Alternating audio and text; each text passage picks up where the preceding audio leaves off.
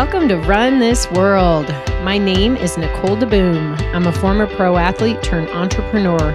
Each week, I'll bring you insights and inspiration from some of the world's greatest visionaries who will help you run your world in ways that you didn't even realize were possible. All in the framework of the amount of time it takes for the average person to run a 5K. That's 36 minutes and 38 seconds, give or take a mile. We often go long, so get ready. Thank you for spending some time with me today. Now let's get this workout started. Hey everyone, I hope you're having a great day. I've been thinking about a message that you'll hear again from today's amazing guest, Olympian and all-around champion person, Deena Kastor. Oh my gosh. It's something that most athletes encounter at some point in their training.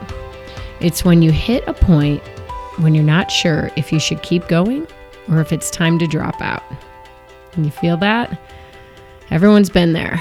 So we know that most amazing things take time and commitment, and you have to trust that a good result will eventually happen.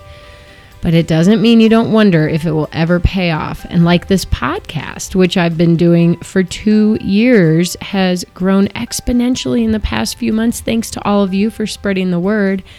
So good ideas eventually catch on, but you have to hang in there. So I want to tell you a little story today about this idea I had in 2004 that turned into the next great chapter in my life, skirt sports. When I launched the first ever running skirt into the market, many people thought I was crazy. And some people still tell me today that they thought it was the worst idea ever, and they were afraid to tell me at the time because I was so excited and they didn't want to hurt my feelings. Let me just tell you, tell someone, because what does it hurt to tell them? I mean, granted, it was the best idea ever, so I'm glad they didn't tell me and I didn't listen. But anyway, so here's the deal. I get the company off the ground and it is going awesome. I'm getting tons of attention and excitement. I started dreaming about becoming the next $100 million brand. In fact, our first April Fool's newsletter ever, we said we bought Nike and renamed it Nicole. By the way, Nike never contacted me. But I've been tested a ton along the way. But the first ever true gut check that I had that begged the question, should I keep going or is this all futile, was when we were first knocked off. See, I think there are knockoffs and there are legit businesses that create their own version of what you're doing. So I can respect other people trying to get in on the running skirt category and doing it their own way. I mean, that's just them being smart business people. But the knockoffs always killed me. It was like a punch in the gut. So the very worst knockoff that came early on was when I was standing at the starting line of the New York Marathon in 2005, and 4 women in my corral were wearing our original Trix Marathon girls. That's a lot of women for an early company wearing edgy, crazy stuff. So 2 of those women told me that they wanted to sell my skirts. So here's the deal. Later, I found out that they had put masking tape over our logo and wrote the name of their intended company on top of it. And a few months later, they never sold our skirts. They came out with the exact same product and claimed to be the first. It was infuriating. I wasn't sure what to do. And I kept getting distracted thinking about the things that I could not control. So I asked a friend, he was actually the CEO of Active.com at the time, a guy named Dave Alberga.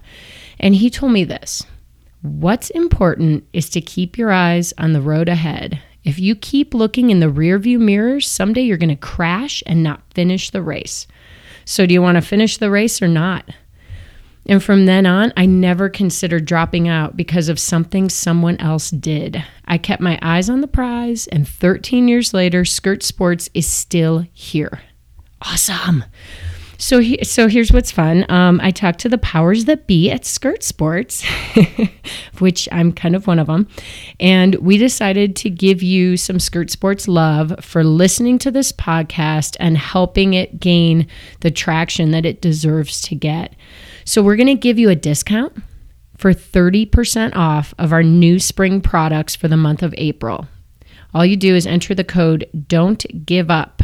No apostrophes, just Don't Give Up, DONTGIVEUP at checkout. You can only use it on the new stuff, no sale items included, but that's what you're going to want anyway. All the cool new stuff, 30%. It's a pretty awesome deal. So I don't share a lot about the trials and tribulations of skirt sports. I really appreciate you listening because it's truly been the ride of my life, and I may share more often. Why not? You see, if I've received a PhD in starting a women's activewear brand, you see, I believe we all have a PhD in something in our lives, then today's guest has a PhD in the art and science of running. Deena Kastor grew up a running phenom and a highly recruited student athlete. In college, she struggled to maintain the momentum of her high school running career and seriously considered dropping out of the running world to pursue baking. I'm serious. She's actually still very passionate about food. But it's a good thing she decided to give it one last go, or we probably wouldn't be here today with her. Through hard work, an open mind, and the right people in her life, Deena turned the corner and found the magic bullet that allowed her to fully tap into her potential as a person and an athlete. It's the power of positive thinking. Deena competed at the top tier of distance runners for over a decade, winning countless races from the 5K to the marathon. She still holds the American records in the marathon, 10-mile, 15K, and 8K from a while ago now.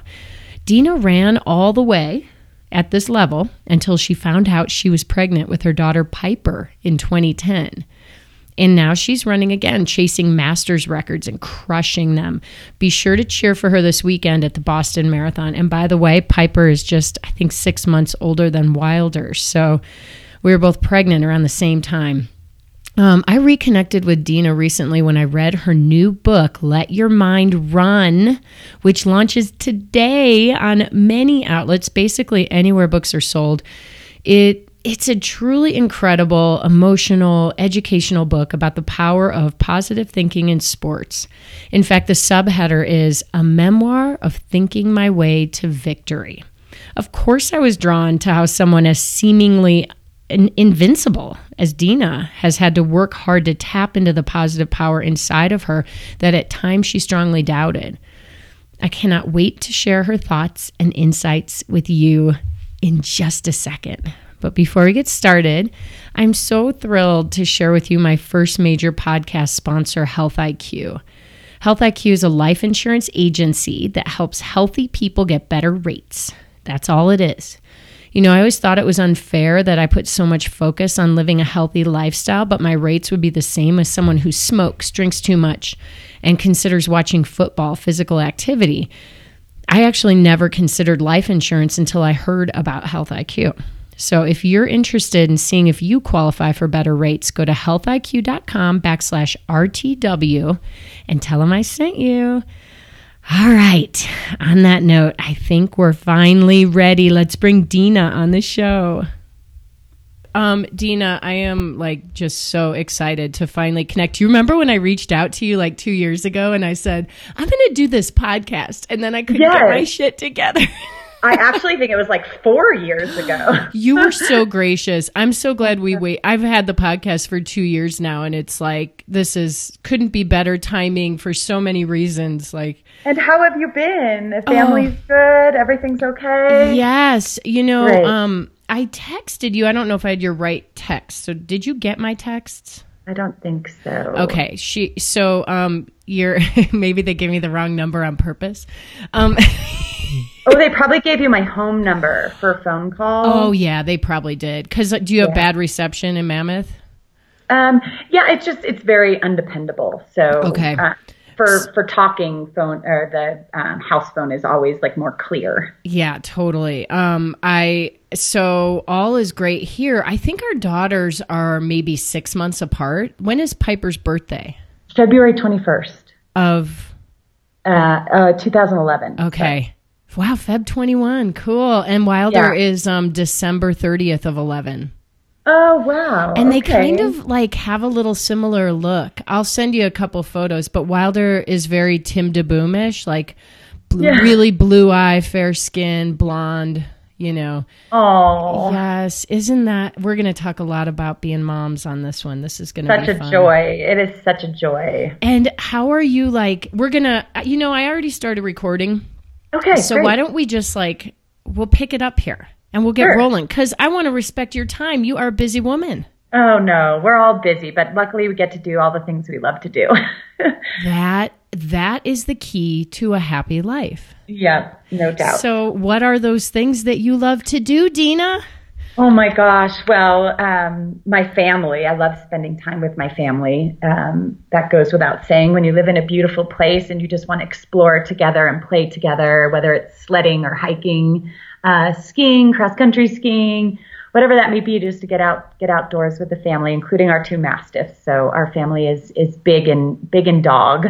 But I love doing that. I love cooking and entertaining at the house. I just had my Mammoth Track Club teammates over last night for dinner, and we had this incredible meal, huge spread. So I love just taking the entire afternoon and pulling together a really nice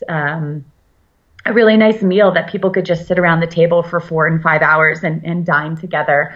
That's a huge thrill to me. Running fits in there in a big way because that's where I gain my clarity and my motivation. So those are the things I love to do. Writing took so much of my time last year that I feel like a maniac trying to get back all the things that I missed out on that I love to do that I couldn't do when I was in the reclusive state of writing. This is really cool because basically your loves revolve around love with your family, food, which is awesome, and moving your body. How cool is that? It's a great balance. And, you know, anytime I look at my calendar and feel crazed and overwhelmed with the amount of stuff I'm trying to pack into a day and jumping from one thing to the next without a shower, I look at my schedule and like, you know what, there's nothing I would take away. I love this all. And then it makes me feel so wonderful that my days are packed with things that I enjoy. Oh my gosh. And you know, but here's the deal. You're in your mid 40s? 40. I just turned 45 last month.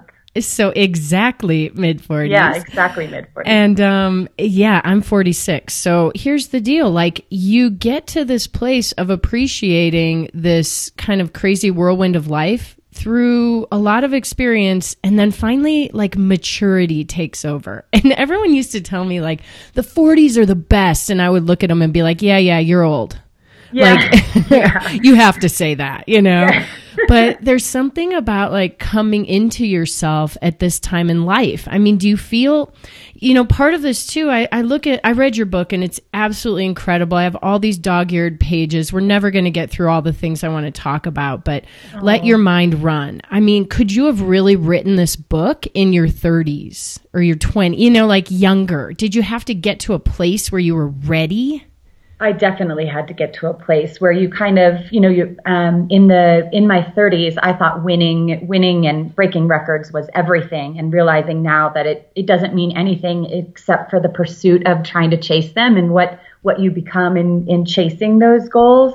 But reaching the goals really doesn't matter at all. And so I couldn't have written this book in my 30s. But now that you could weed out the things that you don't care about in your life and fill your life with the things that you care deeply about, that match your purpose, that align with your purpose, I think it's a beautiful place to come to. And that's what was really hard for me when my co-author and my husband Andrew were saying, you know, we might have something here. And I'm like, but I didn't come from struggle. I came from a supportive family. I got a full ride scholarship. Like that's not, people like to hear about struggle and overcoming that. And I realized that a lot of what I was dealing with in my 20s and 30s was understanding our great power, and that we all have it. And some of us are born with a little more optimism or struggle mentally, but that we can always shape our minds to be a little better. And that's what this journey has been about in the past 2 decades, was just trying to find those ways to get a competitive edge, and realizing that I'm never going to retire, because it's so easy to add that struggle to running, get to that place of struggle really fast and learn how to deal with it. You don't want to add that struggle to your life in order to understand how to deal with it. So running has taught me how to deal with some of that negativity and struggle and be able to apply it in life when stuff hits the fan and things just go on in life. And I feel like I have a grasp on how to deal with those things in such a more maybe endearing and way that I can look and see growth in those opportunities. Oh my gosh, there's so much in that little answer here that we could dig into about 10 parts of it. But the overriding message is that this is a book about living a more positive life. And I mean, it's a memoir of thinking my way to victory, right? This is a mindset book. And, so maybe we even hit on the very beginning of this, something you just mentioned briefly. You said some people are born with more optimism. Are we as humans born positive or negative, half glass half full, glass half empty kind of people? Yeah, but I think we learned that at a very early age. My first lesson in optimism, I think, came from being adopted, and my reality was that I was given up, but I was also chosen. And because of my wonderful parents who raised me, they made me feel chosen all the time. And so that was really my first lesson in that, because so many children that I had met and adults that had been adopted felt slighted and rejected. And I had never felt an inkling of that. So I think that was part of what shaped me. Gosh, that's such a beautiful way to look at it. And all of a sudden, my mind just opened up so big to all these things we perceive as possible hardships, but that you could shift anything to be positive. Our perception, it makes our life. And so I think we have a great opportunity on a daily basis, moment to moment even, to shape our perspective and then shape who we are and the world that we believe that we live in. So it's a huge power that I think goes unnoticed quite a lot, that we spend money on gym memberships and all this time during the day, sculpting our biceps and crunching our abs. And when we can spend that equal amount of time in any given opportunity without a membership at all, free of charge, to be able to shape our perspective a little bit better. And our minds are so malleable. They're a muscle just like the rest of us. And so we can change that. We can change that chemistry, change the function of our mind, change its perspective so easily throughout the day. So let's look at your running career as a little practice in how a mind can shift and change, because you mentioned a minute ago, people want to hear about real struggle. And I feel like my story isn't as powerful or compelling because you didn't, grow up a certain way or have something horrible happen to you. But that's absolutely not true. I mean, we all have struggles. And, a lot of it for women especially, there's a lot of struggles we have around body image, self-confidence and things like that. So, you mentioned that running brought you so many gifts, but within running, there's so many struggles. So let's just talk for a little bit here about, let's let history lead us a little. I was thinking about this. How long has your running career been? Oh my gosh, 34 years I've been running competitively since I was 11. I mean, and it's great. Do you know anyone who's had a job for 34 years? Not that it was always a job, but... Yeah, luckily it doesn't feel like one. But I was thinking the other day, I wonder how many miles. I wish we had little odometers in our quads that could just tell us how many miles are in there. Some days it feels like there's more than other days, but I think it would be really fun to tally up. I have a pretty good log keeping, journal keeping from training over the years, but you miss a year or two in there for being lazy. But I think the biggest gifts have been the disappointments, because those are the moments that make you hungry and make you internalize when running and life are going really, really well, which is always synchronistic. Running and life are going well, or they're both going really terribly. And I like that. I think that the greatest gift is when it's going terribly, because that's when you pause and pay attention a little bit more and look at those look at those loopholes that you could jump through to become better, to be better, to be wiser, to be stronger, more resilient, more persistent. And so I think that in those lessons are the biggest values. And when I broke my foot in the 2008 Olympic Games, mile 3 of the Olympic Games, here I thought was my opportunity to finally win gold, and my foot breaks and I end up finishing the race in a bus. And it was at first very devastating. I gave myself a moment to sob uncontrollably into a really rough fabric of a towel I was given.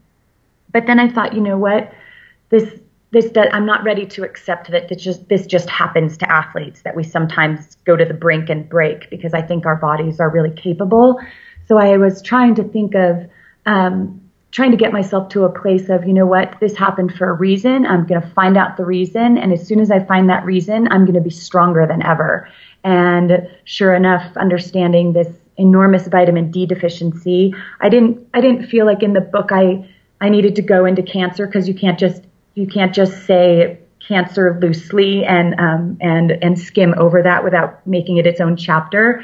But I've struggled with melanoma and various forms of skin cancer for the past 15 years. And so sun exposure is not an option for me, but now I need to get vitamin D, be very conscious about getting vitamin D through the foods that I eat. Wow. So huge lesson. I mean, and I knew it would come. You just have to get there. You just have to figure it out. Oh my gosh. Okay, so let's talk about melanoma for a minute, because it's not in the book, and this is a big, serious issue for those of us who enjoy the outdoors as our world and environment are changing, right? And, Absolutely. Part of me, especially after I had my daughter, we're going to get into motherhood here because our kids are about the same age. We went through this incredible journey together, but, especially when I had her, and this is what blows my mind. I just wore sunscreen, like whatever I could find at Target, the cheap one that said it was 30, right?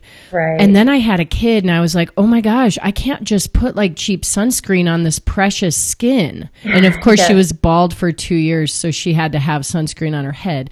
But why wouldn't I have thought of myself in the same way? That, you're absorbing chemicals that are in your skin, but you need that protection from the sun. So how are you managing that? Like, okay, so did it actually make you, how bad was, melanoma is bad, but was it, hey, you could die if you don't handle this quickly kind of melanoma?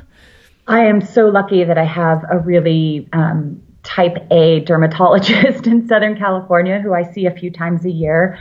And she caught it on the back of my arm, and then a year later on my shoulder, and then 2 years later on my rear end, which the sun never gets to. So I know it's more of a genetic type of melanoma. And so I cover up. I wear hats all the time, hats and sunglasses, and I want to wear the best. So ASICS makes a running cap that has SPF in the fabric, so it doesn't get into my scalp, because your clothing, a regular shirt is about 8 SPF in it. And then long sleeves, even in the height of summer, I'm running in capri pants and long sleeve shirts, but thin long sleeves. And the first few times I was a little claustrophobic, but then now my body's just used to it. And I get out there in my long sleeve and I never feel too hot or overheated. I've acclimatized to wearing excessive clothing and obviously trying to run in the cooler parts of the day so I'm not sabotaging my hydration or anything. And wear really good quality sunscreen. It's so funny you mentioned buying better sunscreen once Wilder was born, because I did the same eating wise with Piper. I was chopping up spinach really finely into her meatballs, and I thought, you know what? Why don't I do this for us too? If it's extra nutrients for our daughter, it could also be extra nutrients for us. So I started chopping spinach up into our meatballs, which doesn't change the flavor or texture. It just adds nutrients to it. So the things we learn through having children is that we also take better care of ourselves. Yeah. Oh, that's such a good point. But, so there's a big wake up call of your own mortality within this whole, process of coming into yourself and learning how to live a more positive life, right? That had to be one of the, and I understand why you didn't put it into the book, but why I'm focusing on it is because I didn't read it. So I'm like, I want to know more. Right. And it was crazy to be on my way to the airport to go race over in Europe for the summer track season and get a call from the dermatologist who had taken the biopsy. And she says, well, I got your results back and you have melanoma, but we caught it early. So we just need you to, I'm going to patch you in over to the secretary and get you, have her make you an appointment. And I said, okay, I'm actually going to be back at the end of September. And it was maybe the end of June. And she's like, oh no, you need to come in today. And I was like, oh wow. Like that's when I understood the seriousness of it. I didn't even understand it, at first. And she's like, no, you need to come in today. And I was like, okay, this is a big deal. So I went in immediately and had surgery to get like a part of the back of my arm removed. So it was scary, but I also felt like I was in good hands. I trusted my doctor. I trusted that if I keep going in every few months, that anytime she sees something, it's going to be caught early. So early detection with any cancer has the greatest chance of surviving it and even thriving afterwards. So I feel very adamant about getting in those visits every few months. Well, maybe let's talk about the process of how do you, it's so cliche in a sense, like every negative you can turn into a positive, right? But that's the truth of what your message is today. So how, like when you heard this news, first of all, how old were you? 27, I believe. Wow. Okay. So this was way before kids. You weren't even married yet, were you? I got married that summer and I called myself the Frankenstein bride because I had huge scars going down the back of my arm and my dress was already picked out. So I couldn't like put sleeves on it or anything. So, but it was, it was a wake up call in one sense because it was like this little, I have pretty freckly skin, but it was this little tiny black dot, like this, it was the tiniest thing. And she took out something the size of a healthy pancake out of the back of my arm. So just to get clear margins because you don't know how it's spreading under the surface of the skin. So very aggressive. She was very aggressive in taking out a large margin around this freckle. But now I see a freckle on my daughter and I'm like, oh my God, I'm sorry. I'm so sorry. Like thinking in my head, we've got to get you checked. Like I'm already thinking like, okay, I need to set up a dermatology appointment for her. And she's only 7. Oh my gosh. Well, and so you get this tough news and then are you able to how do you turn it around? So for anyone listening who's getting tough news that they got yesterday or they're going to get tomorrow, like, do you let yourself grieve? Talk us through, like, how do you turn your mindset into one of positivity?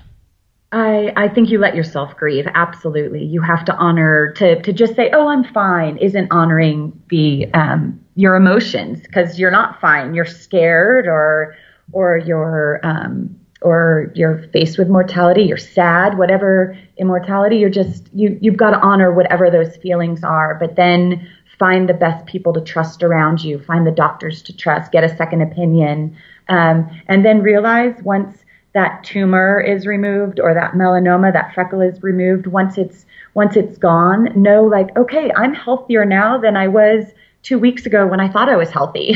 That was my mindset. Once it was removed, it's like, wow, I wonder how superhuman I'm going to feel now that this isn't infesting my body. And so trying to move on to a place of believing that I was healthy and then always being a little uneasy when I go back to the dermatologist. But when I leave with a clean bill of health or when she removes something, I think, okay, good. We're just staying on top of this. We're managing this. And so it's always coming to that place of trust in the end. I like that. Coming to the place of trust and with yourself. Yeah. That's the key. Absolutely. So going back in time, you grew up, you started running in your early teens, right? Yeah. And looking back now that you are like the positivity guru, which I believe and I love, and I say with like kind of a fun tone, but it's like the best way to live. I can't imagine wanting to be any other way. Do you look at yourself in, your running is clearly a good way to kind of look at benchmarks because you've had a lot of ups and downs throughout your running career. do you look back and you think, oh my gosh, I can't believe I handled this a certain way or that a certain way? Or do you feel like your path has always sort of been on this side of positivity? No, I definitely struggled in college, but I wouldn't change that journey for anything. Here, when I was before college, when I was in junior high school and high school and running, I just thrived off my talent and loved running. It was so joyful to me. I loved running in the mountains and I loved hammering races, but I saw no association between the two. They gave me very different feedback. Running in the Santa Monica Mountains was just this joyous exploration. I didn't see it as training. And then in racing, I just saw it as this thrill of effort and reward every time I got out there. So very different feelings between the two.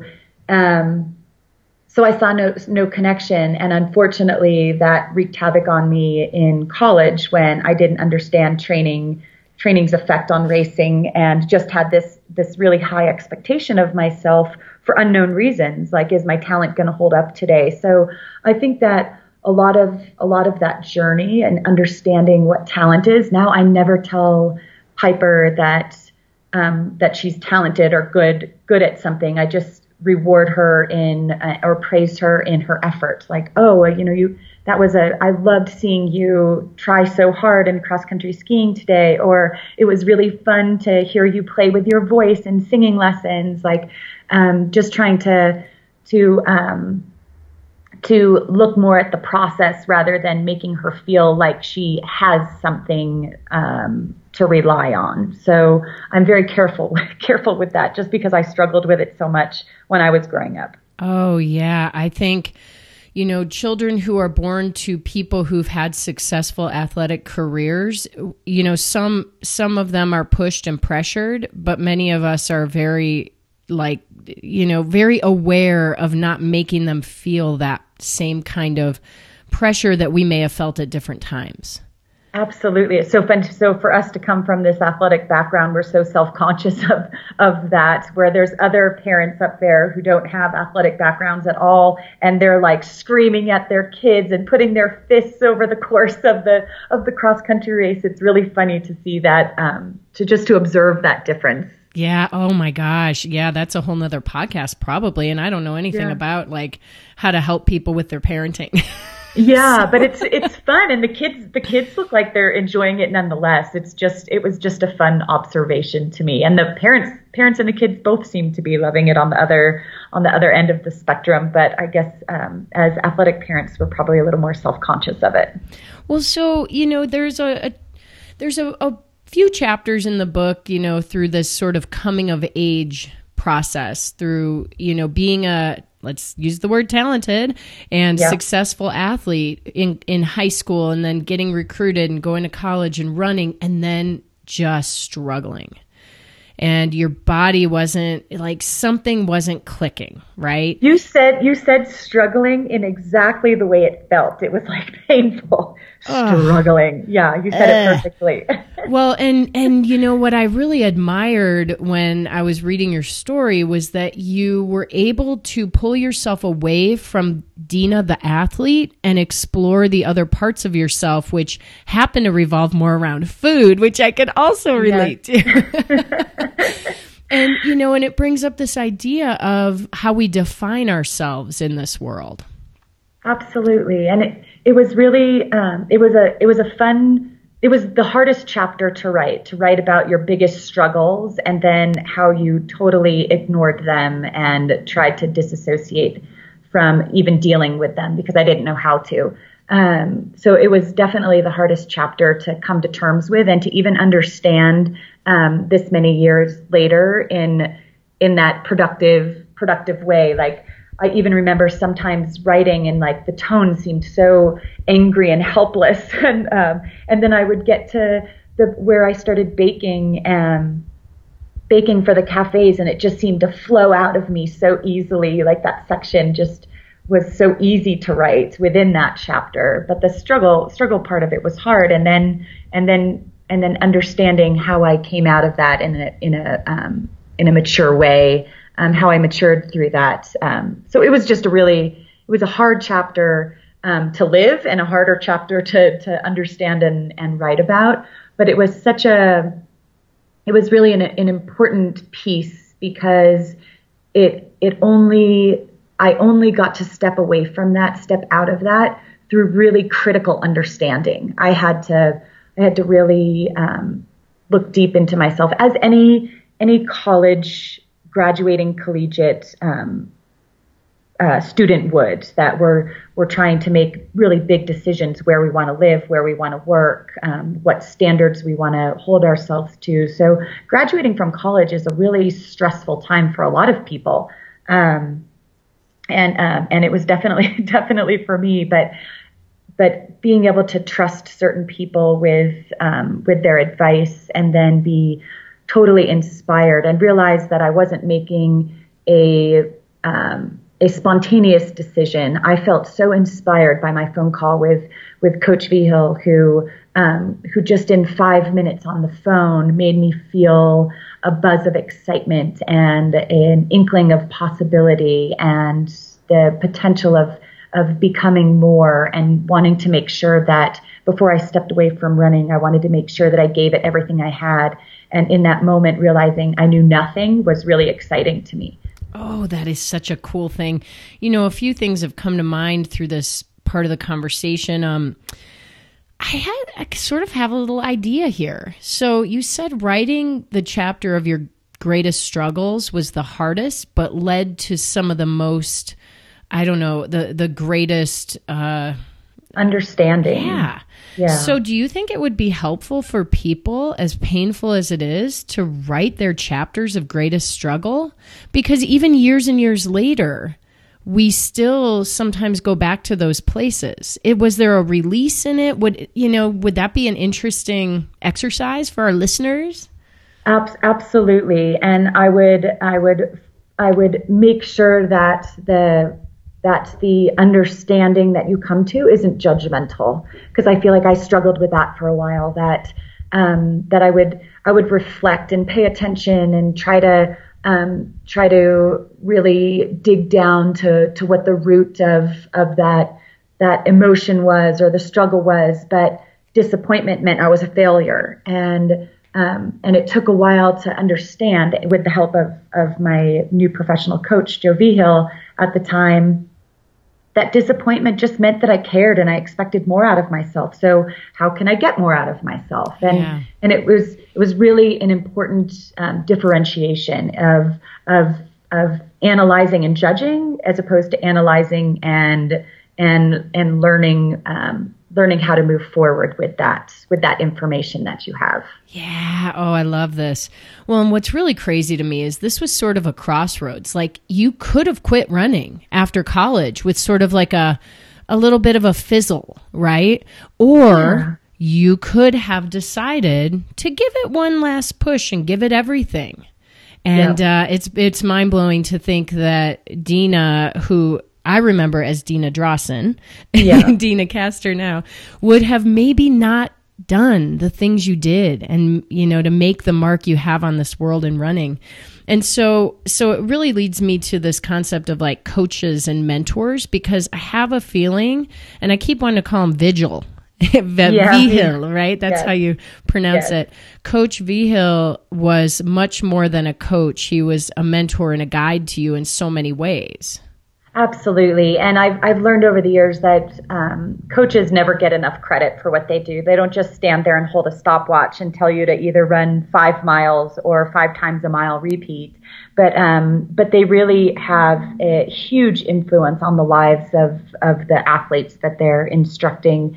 And so it's important to be that voice of reason, that voice of optimism, and also giving people, holding them accountable. And I loved that Coach Vigil, one of his greatest attributes was holding me accountable. If I showed up to practice tired, it wasn't because the workload was too much. It was because maybe I didn't rest enough or I need to eat more. So I loved that he always put it on me. This is the training program that works. And if you're coming to practice feeling like you're overtraining, you're probably under-rested because your body can handle an extraordinary amount of work. So I've never believed, once under him, I never believed in overtraining. I just believed I needed to rest more in between the training. And I have been able to put in an extraordinary amount of work doing that. So my advice to people whenever they want to add weights or add stretching routine or add miles to their training, no matter their sport, that add hours to their training, I always advise them to also add the rest. If you want to add more, you also need to add more rest.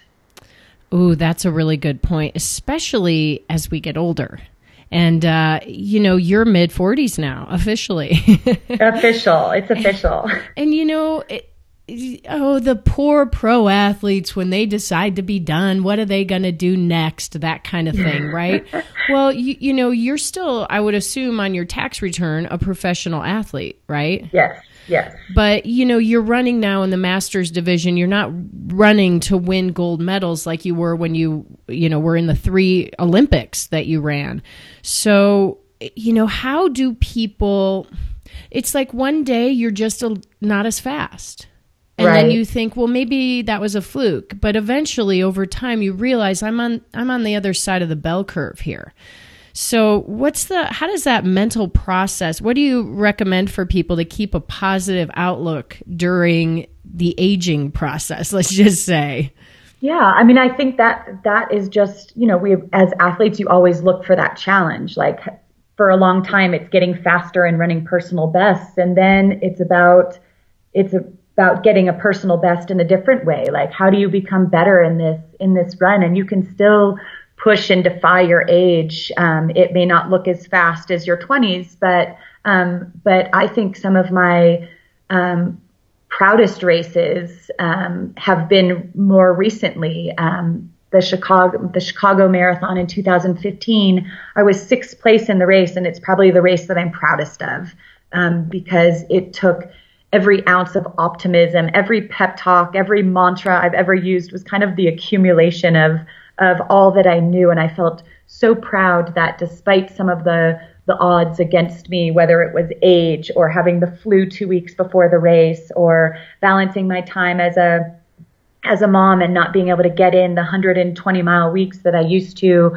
I got creative with the training. And my husband, who coaches me in the Mammoth Track Club now, instead of running those bigger weeks, decided to cluster my workouts kind of after ultra runners, that we would do a tempo run on Friday and my long run on Saturday right afterwards, so that I was running my long run tired. Just trying to get creative with how to strengthen myself in those ways without overdoing it. And so that was a fun challenge, and I felt really proud to continue pushing and manipulating workouts to try to get there. And that is about pulling out all the positivity tricks in your book for the lead up and during the race. And I love the fact that, 6th place overall, like for a lot of people, they'd be like, what is she talking about? That's awesome. But if you think about you and your history, I mean, you've won marathons and big marathons like Chicago. And so, but you set a Masters record in that race, didn't you? Yeah, I set a Masters American record. It was 7 minutes slower than my personal best, and I'm more proud of that race than my personal best. Yes. Yes, because it's about striving for like realistic greatness as we get older, because the reality just starts to change. So it's like not being hard on yourself. Maybe time isn't as important, but other things become more important. Right. And I'm not getting political here by any means, but there is a quote from Barack Obama in his first inaugural address, and talk about a silver lining. I had the flu, so I couldn't go to practice, which meant I was home to be able to watch the inauguration, and with a bucket next to me, of course. And he said that there is nothing more satisfying there's nothing more defining of our character or defining of our character or satisfying to our spirit than giving our all to a difficult task. And I felt so privileged to be there to hear him say that, because that's how I continued to view running, that these hard moments that we have, these struggles that we have to get through. Yeah, the race was hard, but you made it to that finish line, or you made it as far as you could go that day.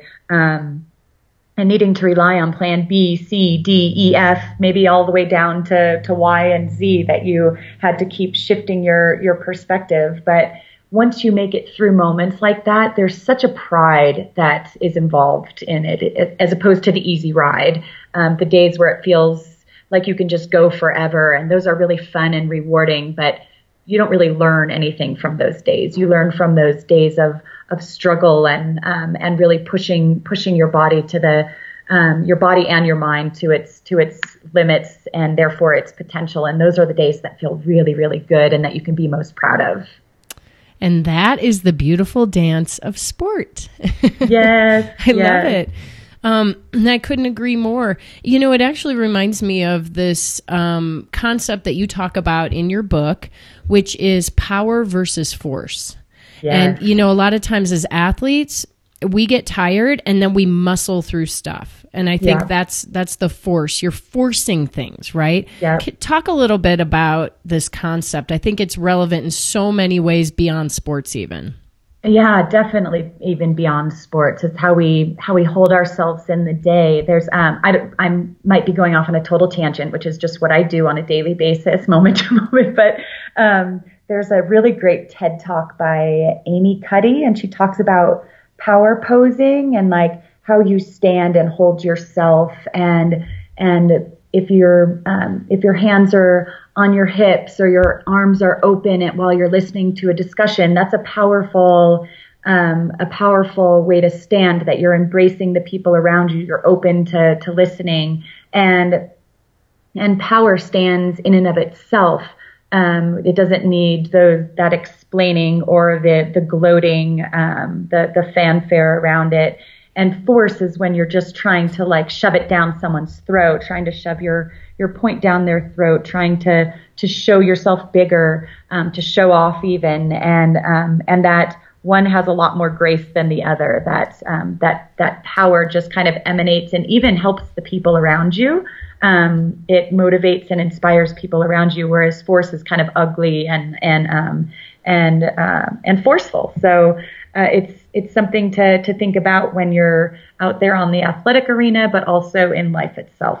Well, yeah, and we all carry this ability to have a beautiful, positive power aura around us.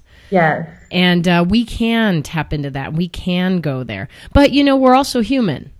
Absolutely. So every once in a while, it's recognizing the difference. And I actually think that's one of the beautiful things that sport has given me, and I'm assuming you, but maybe not, is the ability to know my body inside and out. It starts with the physical parts of your body, right? But then it taps into something greater. And I think that's kind of what you're talking about with this whole journey of how sports are so physical, but in the end, it's about the emotional and spiritual side of making you a better person. Yeah, and it's to me, I almost feel like it's the art of paying attention. Like when you're 2 weeks into a new routine or training segment, and you can see and feel your body getting stronger, and then that excites you and is kind of your hook to continue going, because the first couple of weeks are kind of ugly. You feel uncoordinated. Your breathing isn't in sync with your arms or your legs, and you're sore afterwards. But once you get that hook, once you feel, but it takes that paying attention part. And then the same with your mental evolution, your mental growth, flexing that muscle, and seeing how, wow, I got through that run yesterday and today, and now there's, maybe you break an egg in the skillet, or you stub your toe walking to the bathroom in the middle of the night, and you can handle that with a little more grace. That once you can see how that infiltrates the rest of your life, that's why sports can be, that's where sports are its most valuable. Yeah. Oh, I love it. Let's move on to a topic that I really want to talk about. I really want to understand your journey here. it's becoming a mama. Oh, yeah. So, it's funny because in the book, you don't really say like, yeah, we talked about becoming parents and we were trying. It was more like, hey, I got pregnant. Yeah, it was an accident. You hate to tell your child they were an accident, don't you? Oh my gosh, I love it. But it sounded like that you were really happy it happened or you embraced it. So talk a little bit about getting pregnant and what that meant to you mentally and physically. Yeah, I was preparing for the New York Marathon. Something was lacking in my training, and I thought I just needed to run an emotional race. And the New York Marathon had been my first race in 2001 after the attacks of September 11th. So it was a very patriotic and emotional first marathon to run. And I thought, you know what, I'm going to go back to New York and I'm going to try to win this thing. And I was training. A lot of my teammates were over in Europe on the European track season. So I was training at the park here, mile repeats by myself, and just struggling so hard. Whereas the week before I was doing great. So I didn't understand it. And if my foot break in Beijing taught me one thing, it was that sometimes we don't see what's going on internally. So I immediately went to the hospital and got a blood test.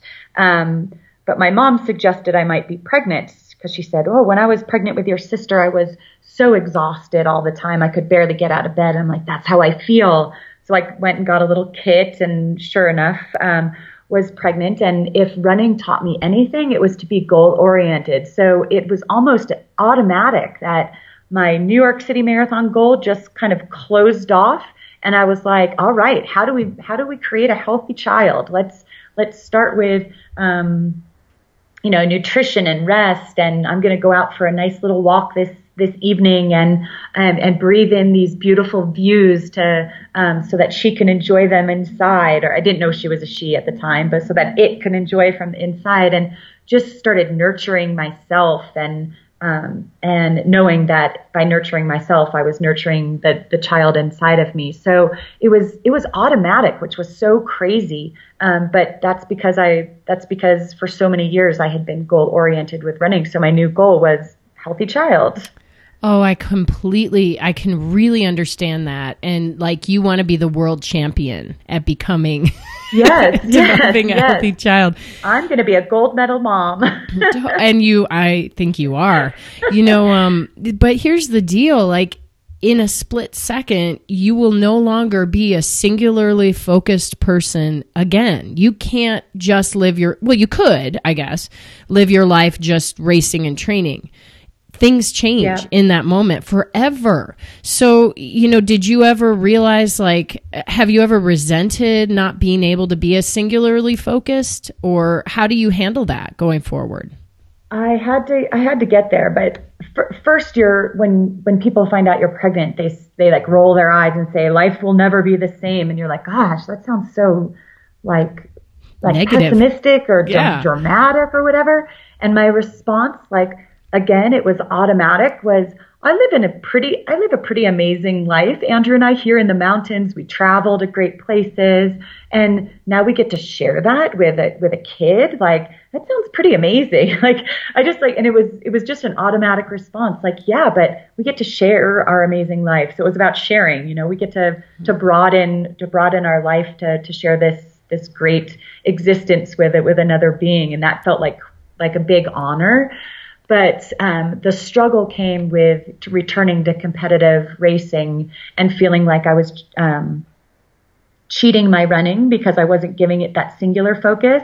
But then also I wasn't there 100% for my child, because I would be on the treadmill doing a run and hearing her cry upstairs, or leaving her when she was crying with Andrew and going out for a run, and feeling guilty for it. So for so many years, I had been so 100% into what I was pursuing. And for the first time, I had competing forces, and I wanted to be really good at both of them, and had to compromise. And it took me a long time to figure that out. I feel the same way. It takes a long time. And I feel like I finally got comfortable about a year ago when she was 5. Yeah. Is 5 years the thing? Yeah.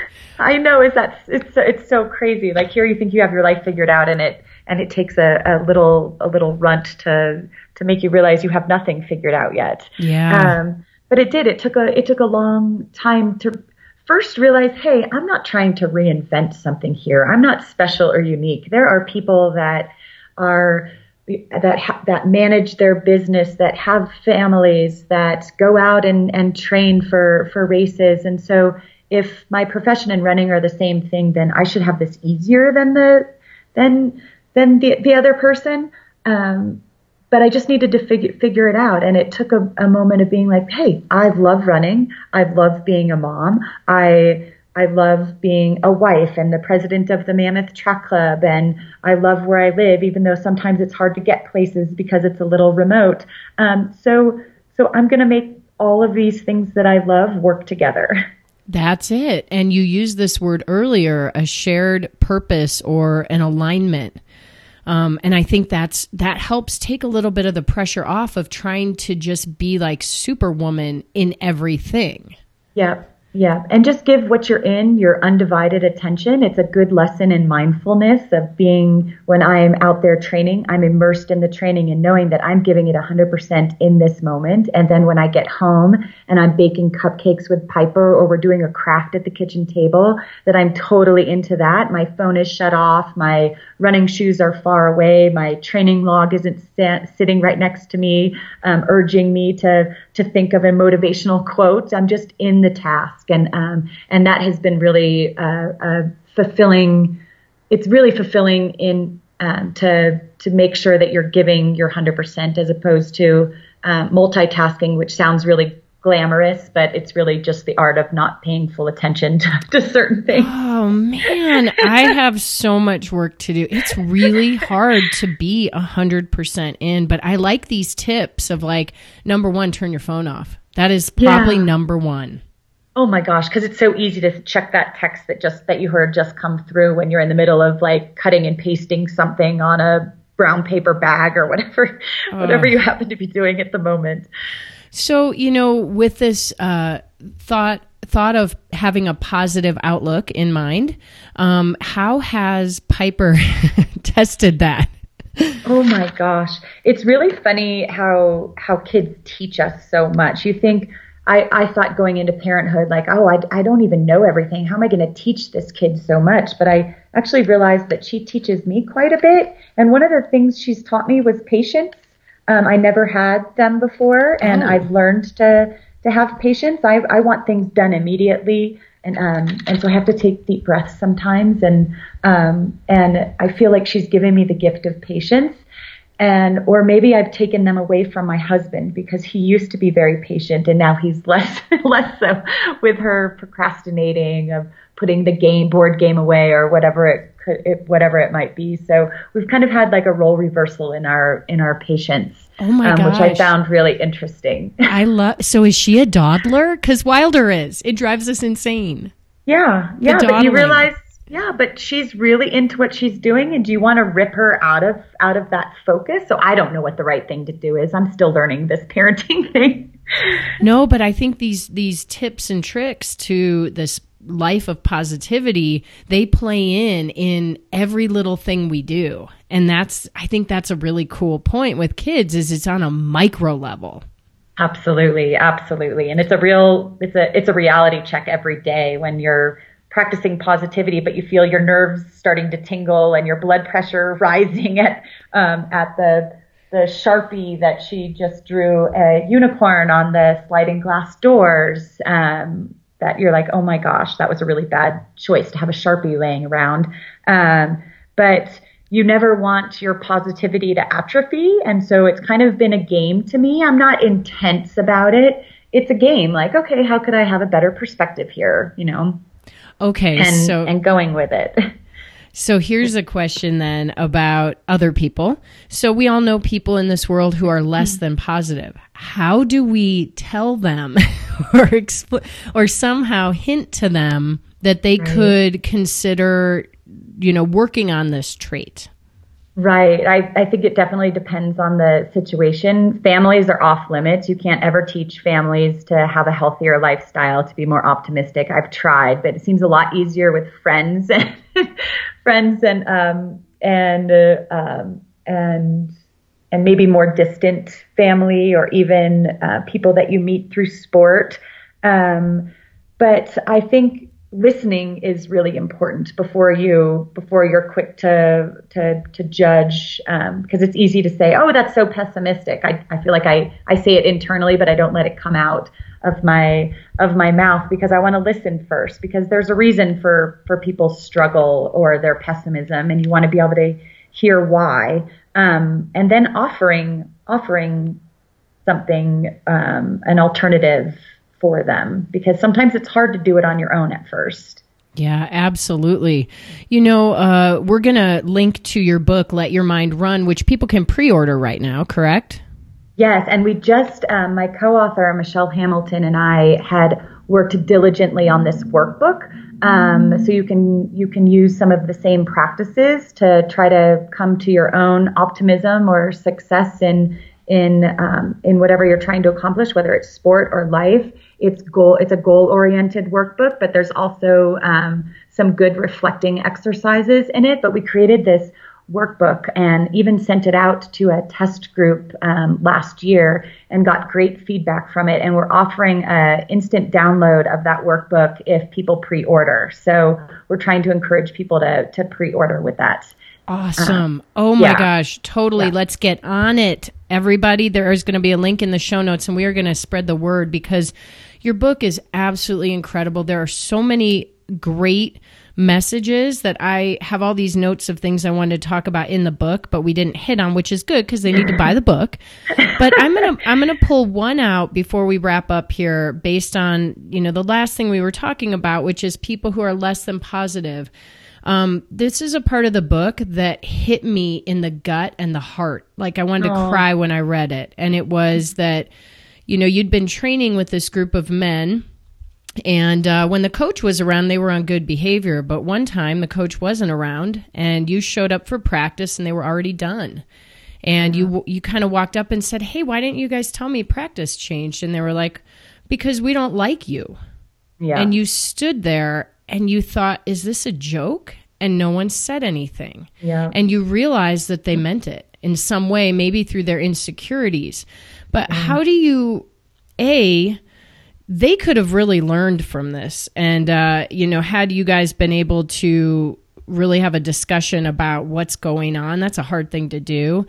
Maybe it could have turned into a different result. But how do you recover from something like that and continue to grow and be an open and positive person? It still makes my lip quiver when I think of that moment, because this is your support system, your best friends that you push yourselves to the limits every day, and realizing that it was only one guy that said that he didn't like me, but because the other ones didn't pipe up or say anything, they all just kind of looked down. It felt as if they said it in unison, like they were a chorus or an army chanting it, and so it was a huge struggle. And because they didn't have a reason for not liking me, it's similar to like when a boyfriend breaks up with you and they don't give you a reason, and you're left to just like mull over all the reasons he might not like you. Like, maybe my shoulders are too broad, or he doesn't, you never know. My rib cage sticks out more than my boobs. Maybe that's why he doesn't like me. But you think like, okay, you go over and you like micro analyze every time you were together, every meal you shared, every mile you spent hammering on the roads. And I just couldn't figure it out. And then you reflect like, okay, am I a terrible person? But I had been doing so much self-work.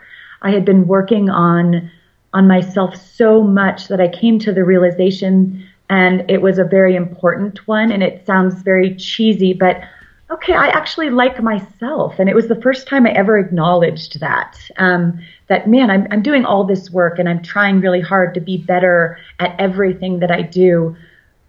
But even though I'm trying to improve, I still like who I am today. And that was a really important moment to get to. that we can strive for self-improvement, strive to be faster, but also acknowledge, like, I like who I am and I appreciate my body and my drive and my focus and my kindness towards others, that I like that about myself, but I could still strive to be better. And that was a really important distinction to make, is that we're all pursuing something, but to acknowledge in the moment that you like who you are despite pursuing something is an important acknowledgement. It's similar to winning a race and patting yourself on the back, but still wanting to run faster. Oh, I love that. Man, because from every tough situation, we can grow from it. Yeah. Man, what a great way to come out of that stronger. You know, we have been going for a long time. You've got training to do. You're going to be running Boston this year, aren't you? I am. I'm so excited, and just putting in the work every day. Nothing has been extraordinary except the fact that I'm getting out there every day and putting in the long runs and putting in the tempo runs. And there's a lot to say for consistency, because I'm seeing myself gain that strength and endurance every week. So it's been a fun build up so far. Well, it's consistency. You've got a lot of miles in. I think you've got some experience going over the course of your life. And it's running for the pure joy of running and having a more varied life. I mean, I can't imagine your result, whether or not you have a great time, isn't going to be positive, because your process has been. Yep, absolutely. Well, so there's one question I ask every guest who comes on the show before we sign off, and we're going to end with it. You ready? Yes. All right. So if you could leave our listeners with one final piece of advice, one little nugget to help them run their worlds in a bigger and better way, what would it be? I think it would be, I would advise everybody to just pay attention to their thinking and see how they can twist their thoughts to better serve them and those around them. Ooh, I love it. It's very twisted. Twist your thoughts. Twist your thoughts. I mean, it's all awesome. You are doing great things in the world. I cannot wait for your book to hit the masses. It's going to be a bestseller immediately. And I'll be rooting for you in Boston. Thank you so much, Nicole. Give my love to your family. You too. Okay. I think Dina is my new best friend. Don't you just want to hang out with her all the time? Seriously, I have so much work to do after learning about her journey. Okay, how about the art of paying attention? Holy crap, I need to turn off my phone in social situations. Thank you, Dina. You're amazing. What I love about Dina is that she is wise and full of amazing advice that she's learned the hard way, but she's also real and human and approachable. You know, she has a newfound perspective on what's truly important in life, and I can literally feel it as I talk to her. I think that her final nugget, pay attention to your thinking, is so compelling, and we can all gain just a little bit of that perspective she's worked so hard to achieve if we keep this in mind. So what are you thinking right now? Let's do it. Hopefully, you're thinking you'll get over to skirtsports.com and use a 30% discount. Don't give up on the newest, latest, and greatest. Seriously, go do that right now. But before you do, don't forget to check out Dina's new book, Let Your Mind Run. It's available starting today, pretty much everywhere. A huge thanks to Dina for coming on the show. What a rock star.